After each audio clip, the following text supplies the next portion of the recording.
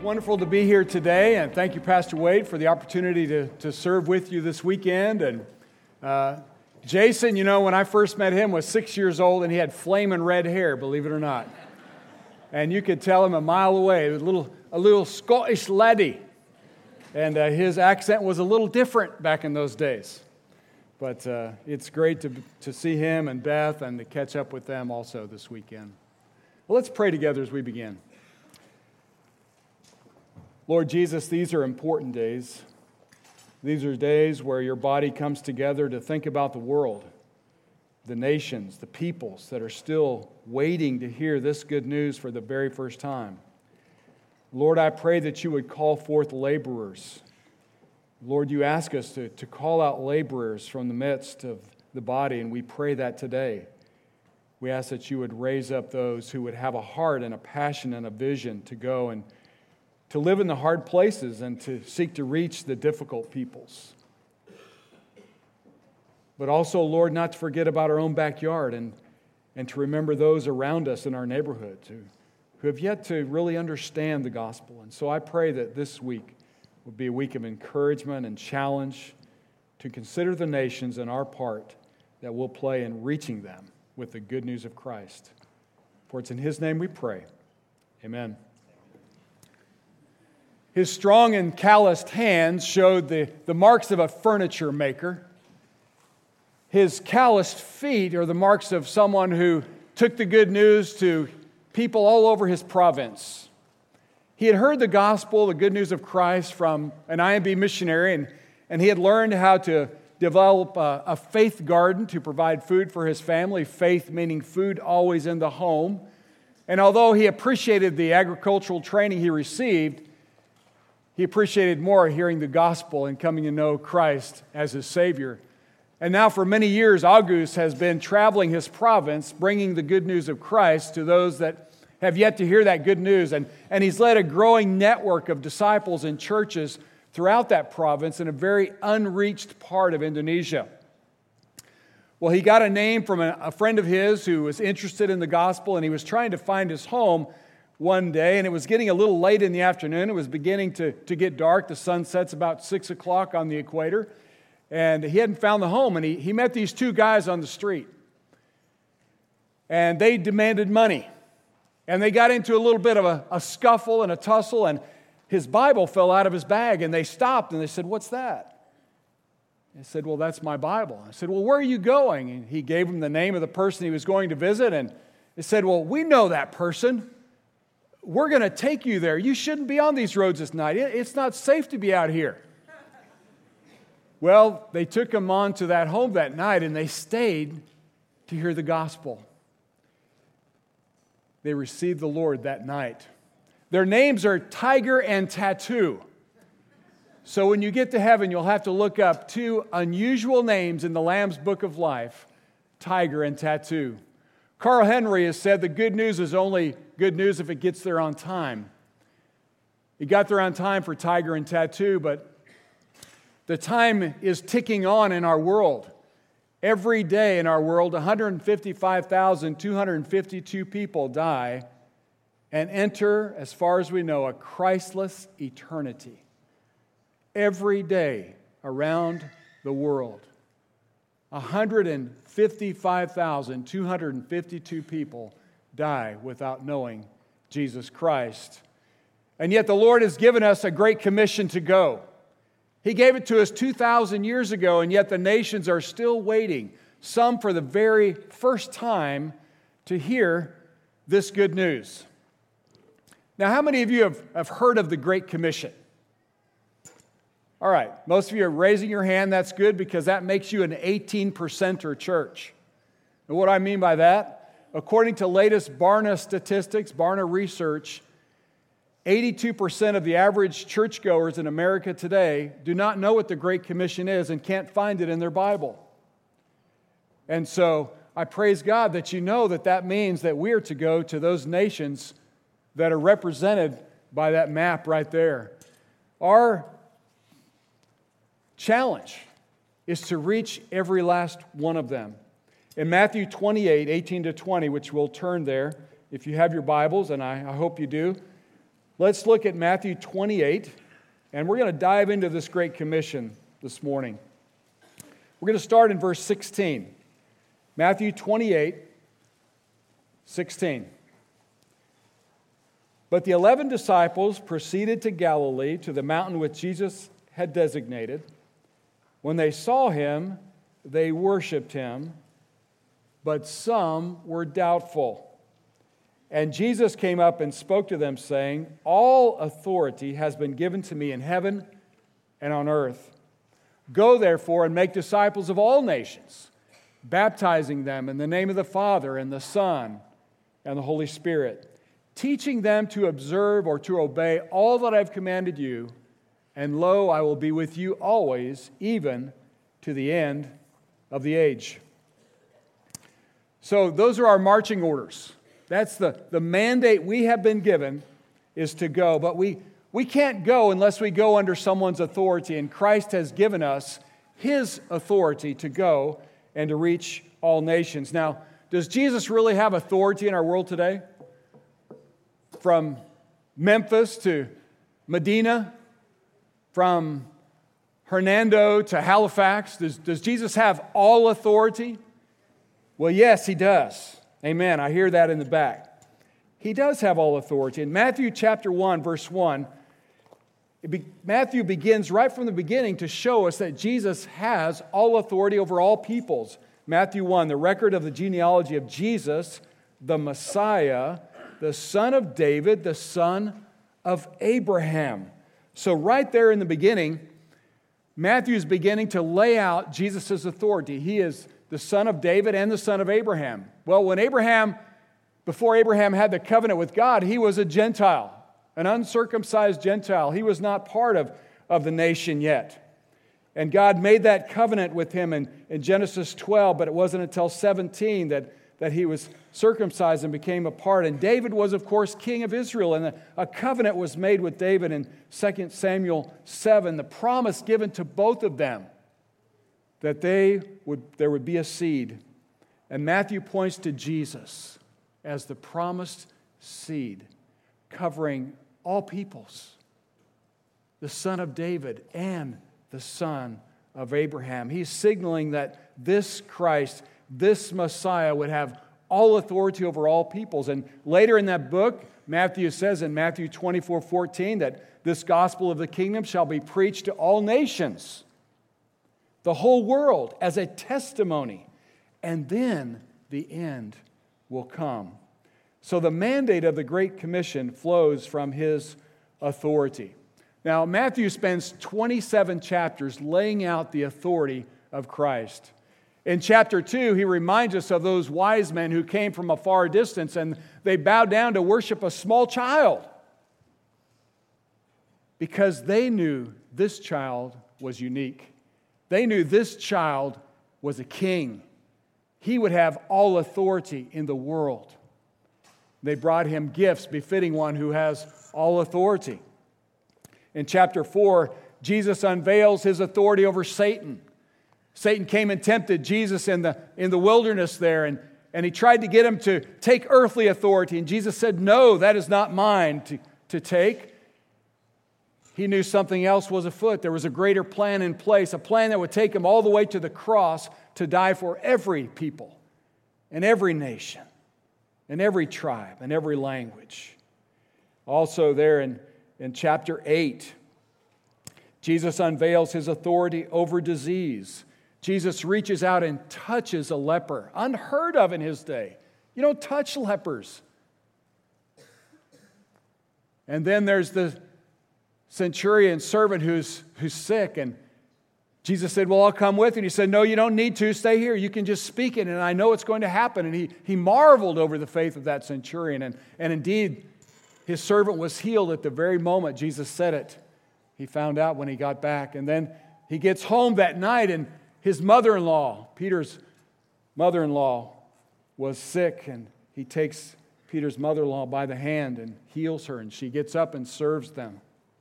Also in chapter 8, Jesus unveils His authority over demons. He casts out evil spirits from those who are oppressed and possessed by the enemy.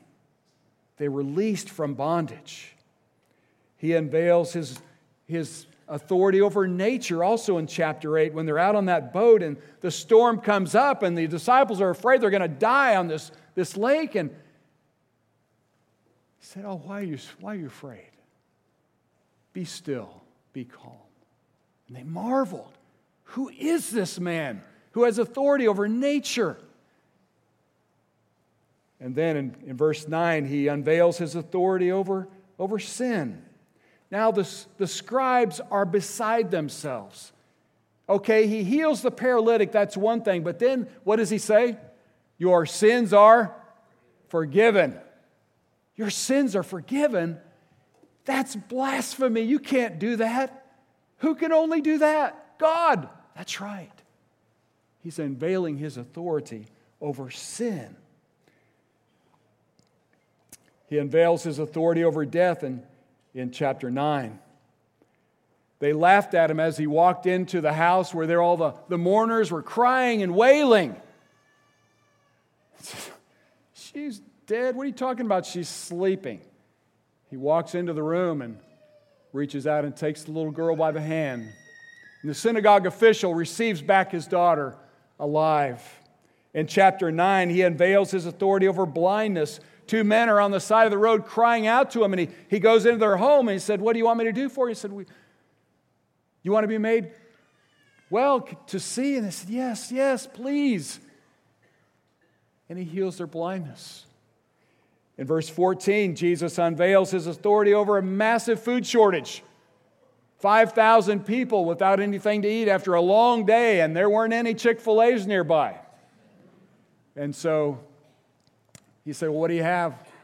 Well, we've got 2 fish and 5 loaves, and he prays over those, and they pick up 12 basketfuls later. That wasn't lost on those 12 disciples, that Jesus can provide. And then in verse 27, he's dead in the tomb. They make it as secure as possible. And what happens on Easter morning? That stone is rolled away because there is nothing that can hold Christ in that tomb. He is alive, and he's alive today. So because he submitted to the will of the Father who sent him, Jesus now possesses in all its fullness lordship over the entire universe. So what does that mean for us? Well, our eyes ought to be fixed on him. He is the Lord of all. One day every knee will bow, every tongue will confess that Jesus Christ is Lord. For those persecutors today in our world and those world leaders who are heavily persecuting almost half the world's population in China and in India combined, one day President Xi's knee will bow and Prime Ministers Modi and India will bow and acknowledge Jesus Christ has all authority in our world today. He is Lord. He is King. I didn't understand that when I was 18 years old. I was playing football in college, had reached one of my dreams, and yet there was an emptiness inside me. There was no peace. There was a searching. There was a longing. There had to be more to life than this. I was playing at Arizona Western College, the Arizona Western Matadors. How's that for a mascot? My roommate was a Christian. He started sharing the gospel with me, and one night he said, do you mind if I read my Bible? And I said, I don't care. You can read your Bible. Well, he started reading out loud. And then he read it out loud every night, and we got into discussions. And I began to realize that just because I'd gone to church and just because I knew some Bible stories, that didn't make me a believer. I realized that I was a sinner, that I needed forgiveness of my sin. I needed to know Christ personally in my life. I needed to make a choice. And I got down in my dorm room bed when I was 18 years old, and I asked Christ to come into my life and make me a new person. And He gave me a peace and a joy that I'd never experienced in my life before. Even though trying to reach each one of my goals, there'd be a short-term burst of happiness, I'd never experienced joy like I experienced when I came to know Christ in my life in 1977. My life hasn't been the same since.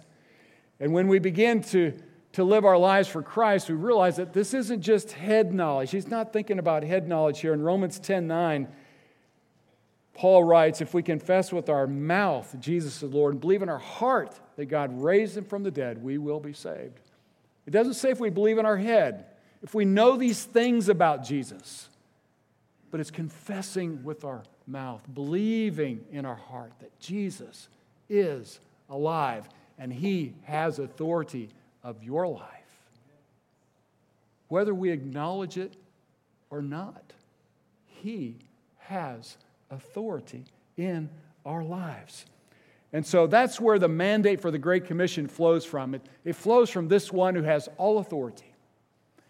Secondly, our mission is to make disciples.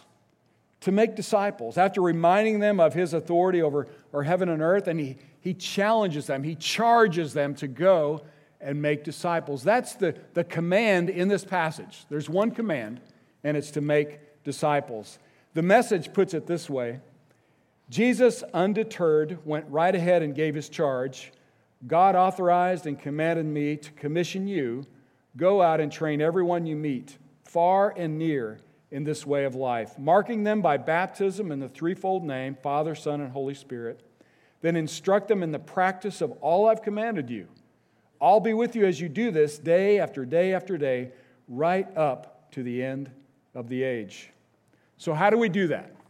Well, it says we need to go, right? We've got to go. We can't make disciples if we sit in front of a TV all day and watch football games. Now, I know we all love to do that this time of year, but to make disciples, you have to go. You have to get out of your house. You have to go 10 feet next door, or you have to go 10,000 miles away, depending on where he's called you to make disciples. But we've all got to go. This coming year, across the Southern Baptist Convention, there's a go-to challenge that young people would go for 2 years after college, give 2 years of their life in America or overseas. At the International Mission Board, we've added 50 journeyman slots for this coming year in order to be ready to send extra journeymen out to the field this coming year. So we've got to be ready to go. Sometimes the hardest place to go is across the street. You know, sometimes it's pretty easy to go 10,000 miles and go someplace where it's unique and different. And yeah, I'm there to do this mission. But then the day in and day out, as Jesus said, he'll be with you day by day by day. He's going to be with you in your neighborhood day by day by day, in your workplace, in your school, in your office. That's where we're called to make disciples. If we're not over there, we're doing it here. And so we've got to go. And it says also we've got to baptize. Now, around the world, that is the line in the sand for most people. Many, many, many people have been martyred for their faith because they've been baptized. It's not just making a profession of faith, but when you go into the waters of baptism, you are identifying with Christ in his death, his burial, and his resurrection. It's a powerful, powerful symbol around the world. And people have died because they believe that Christ has all authority and they want to give their lives to him. So, have you been baptized? After coming to faith in Christ, it's the first step of obedience. After you receive Jesus, the next step is to identify with him in baptism. To go under that water and say, I have been crucified with Christ, and no longer I who live, but Christ lives in me. And so we baptize people, and then we teach them to obey. It begins with us. We have to obey the Scriptures ourselves first. So this process that we follow Christ, and we're learning to walk with him, and we learn to be obedient disciples of his. And how does that change begin? How do we begin to grow as a disciple? Well, 3 words. Seeking is one word. Jesus came, Luke 19:10, he says he came to seek and to save those who are lost. And so we begin to learn how to share our faith with others, how to share the gospel in a clear way so people will understand what it means to be a follower of Christ. And then we need to be growing. We need to be putting down roots as disciples. Just like a tree rooted and by a river that's flowing, it puts down roots and it grows strong and it bears fruit. So if there's no roots, there's no fruits. And so we put down roots by abiding in Christ through prayer and the Word on a daily basis, we start to grow. And then we multiply ourselves. Now, Jesus didn't say, go and grow as a disciple of mine. What did he say? Go and make disciples. That means we begin to multiply ourselves into other people. We pour out our lives into other people. Is there anyone you're pouring your life into today? Are you making one disciple? If you have children at home, definitely you're making disciples. But are there others that you're pouring into? You're meeting with them, challenging them, encouraging them, being iron on iron for one another, and multiplying yourself into other people. The great thing about disciple making is that we grow. It challenges us to grow personally when we're making other disciples. And you know, Jesus doesn't have a plan B. That's it.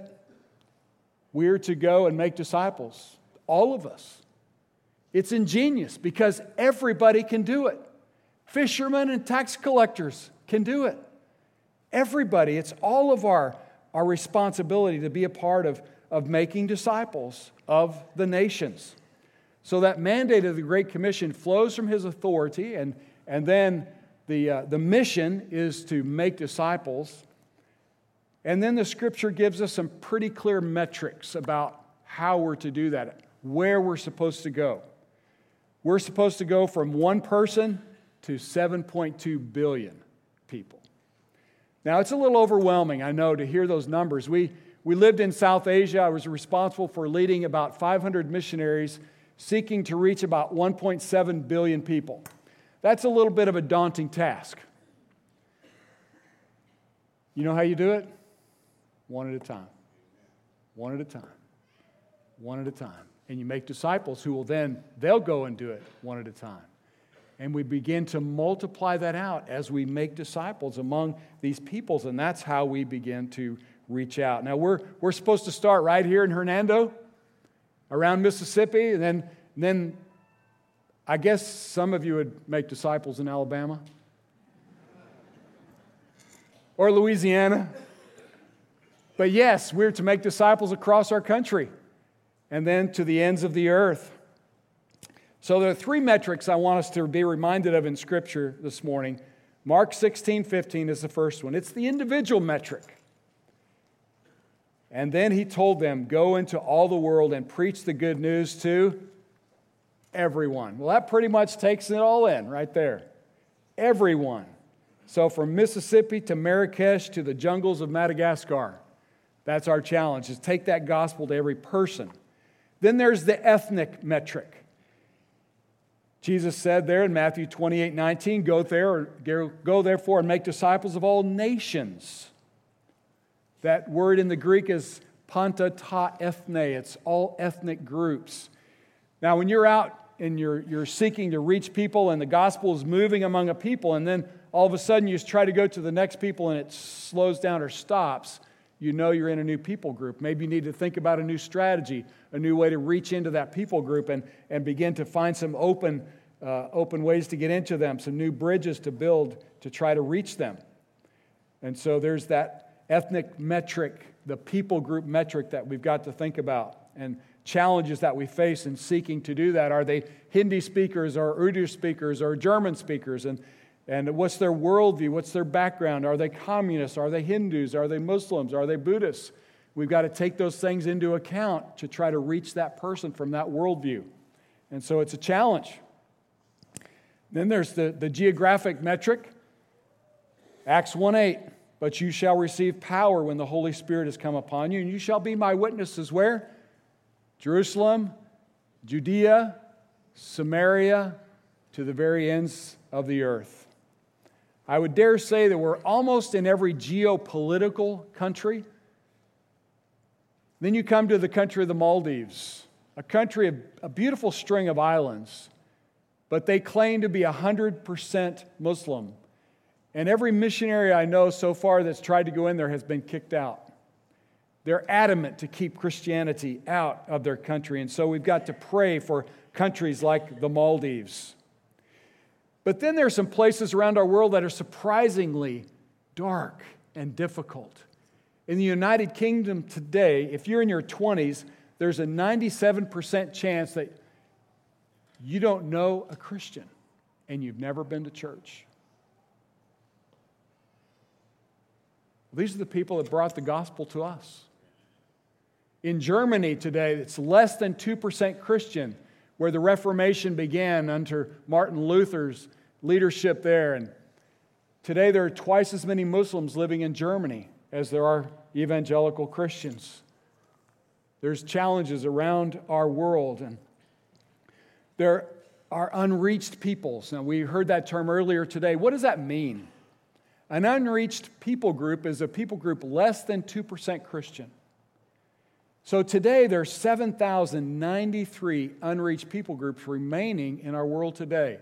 They represent 4.5 billion in our world. Over half the world's population are in unreached people groups. And within those unreached people groups, there are hidden peoples. There's 3,199 what we call UUPGs. Those are unengaged, unreached people groups. They have no access to the gospel. There are no believers among them. There are no churches among them. And as far as we know, no one is trying to reach them yet. Jesus gave us this mandate 2,000 years ago. And still there are people waiting to hear this good news. I've stood on the streets of Delhi and I asked a man, "Do you know Jesus?" He said, "No." "Where does he live?" Having no idea who Christ is, even in a city of 25 million people. How many of you heard of the Wailing Wall in Jerusalem? It's that place where the Jews go that is closest to the Holy of Holies that they can get, and they write prayers out and they stick them in the walls of the Wailing Wall. I think today we need a virtual Wailing Wall for these unreached peoples. Peoples that would come and they would lift up these people groups, that God would bring good news to these peoples. And it's happening. Among Southern Baptist churches that take on these people groups, one in Arkansas prayed for 5 years before they made their first contact with a believer. And then when they went for the first time, they found out that in the previous 5 years, once they started praying, 15 people had come to Christ. This was a totally unreached, unengaged people group before. Prayer makes a difference. Get some of these people groups from your missionaries that are here this week and begin praying for them that God would make an inroad into their lives, into their peoples, into their communities, and into their countries. In order to do that, we have to partner together across our convention.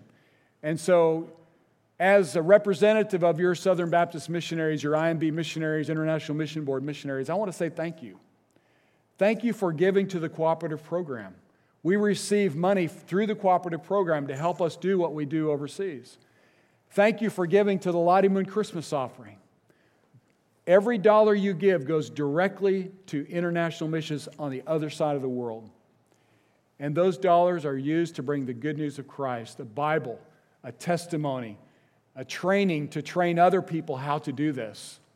And your missionaries will tell you stories of how they use your Lottie Moon dollars every year as you provide for them to be on the field and be focused, intensely focused on the main thing, on the task that we have been called to do. The mandate is to go, to make disciples of all nations. And they're still waiting. There's still tigers and tattoos out there waiting to hear the gospel for the very first time. Will you go? Is the Lord speaking to you? Now, I spent a couple of years in a church recently between retirement and going back with the IMB, and we started a work called The Next Season for those from 60 to 85. There may be a few people in that category here today. It's to challenge you to use your gifts, your experience, your education, to take it overseas and use it for God's glory, maybe for 2 years. There's the master's program that you can go and work with missionaries on the field. There are different ways to use your gifts at every age. So, Mom and Dad, are you willing to say yes to your son or daughter who's feeling that call? Grandparents, will you bless your grandchildren to go and to share the gospel? And will you yourselves consider going to bring this good news? This commission that we've been given still stands today. Will we go and be a part of completing it in our generation?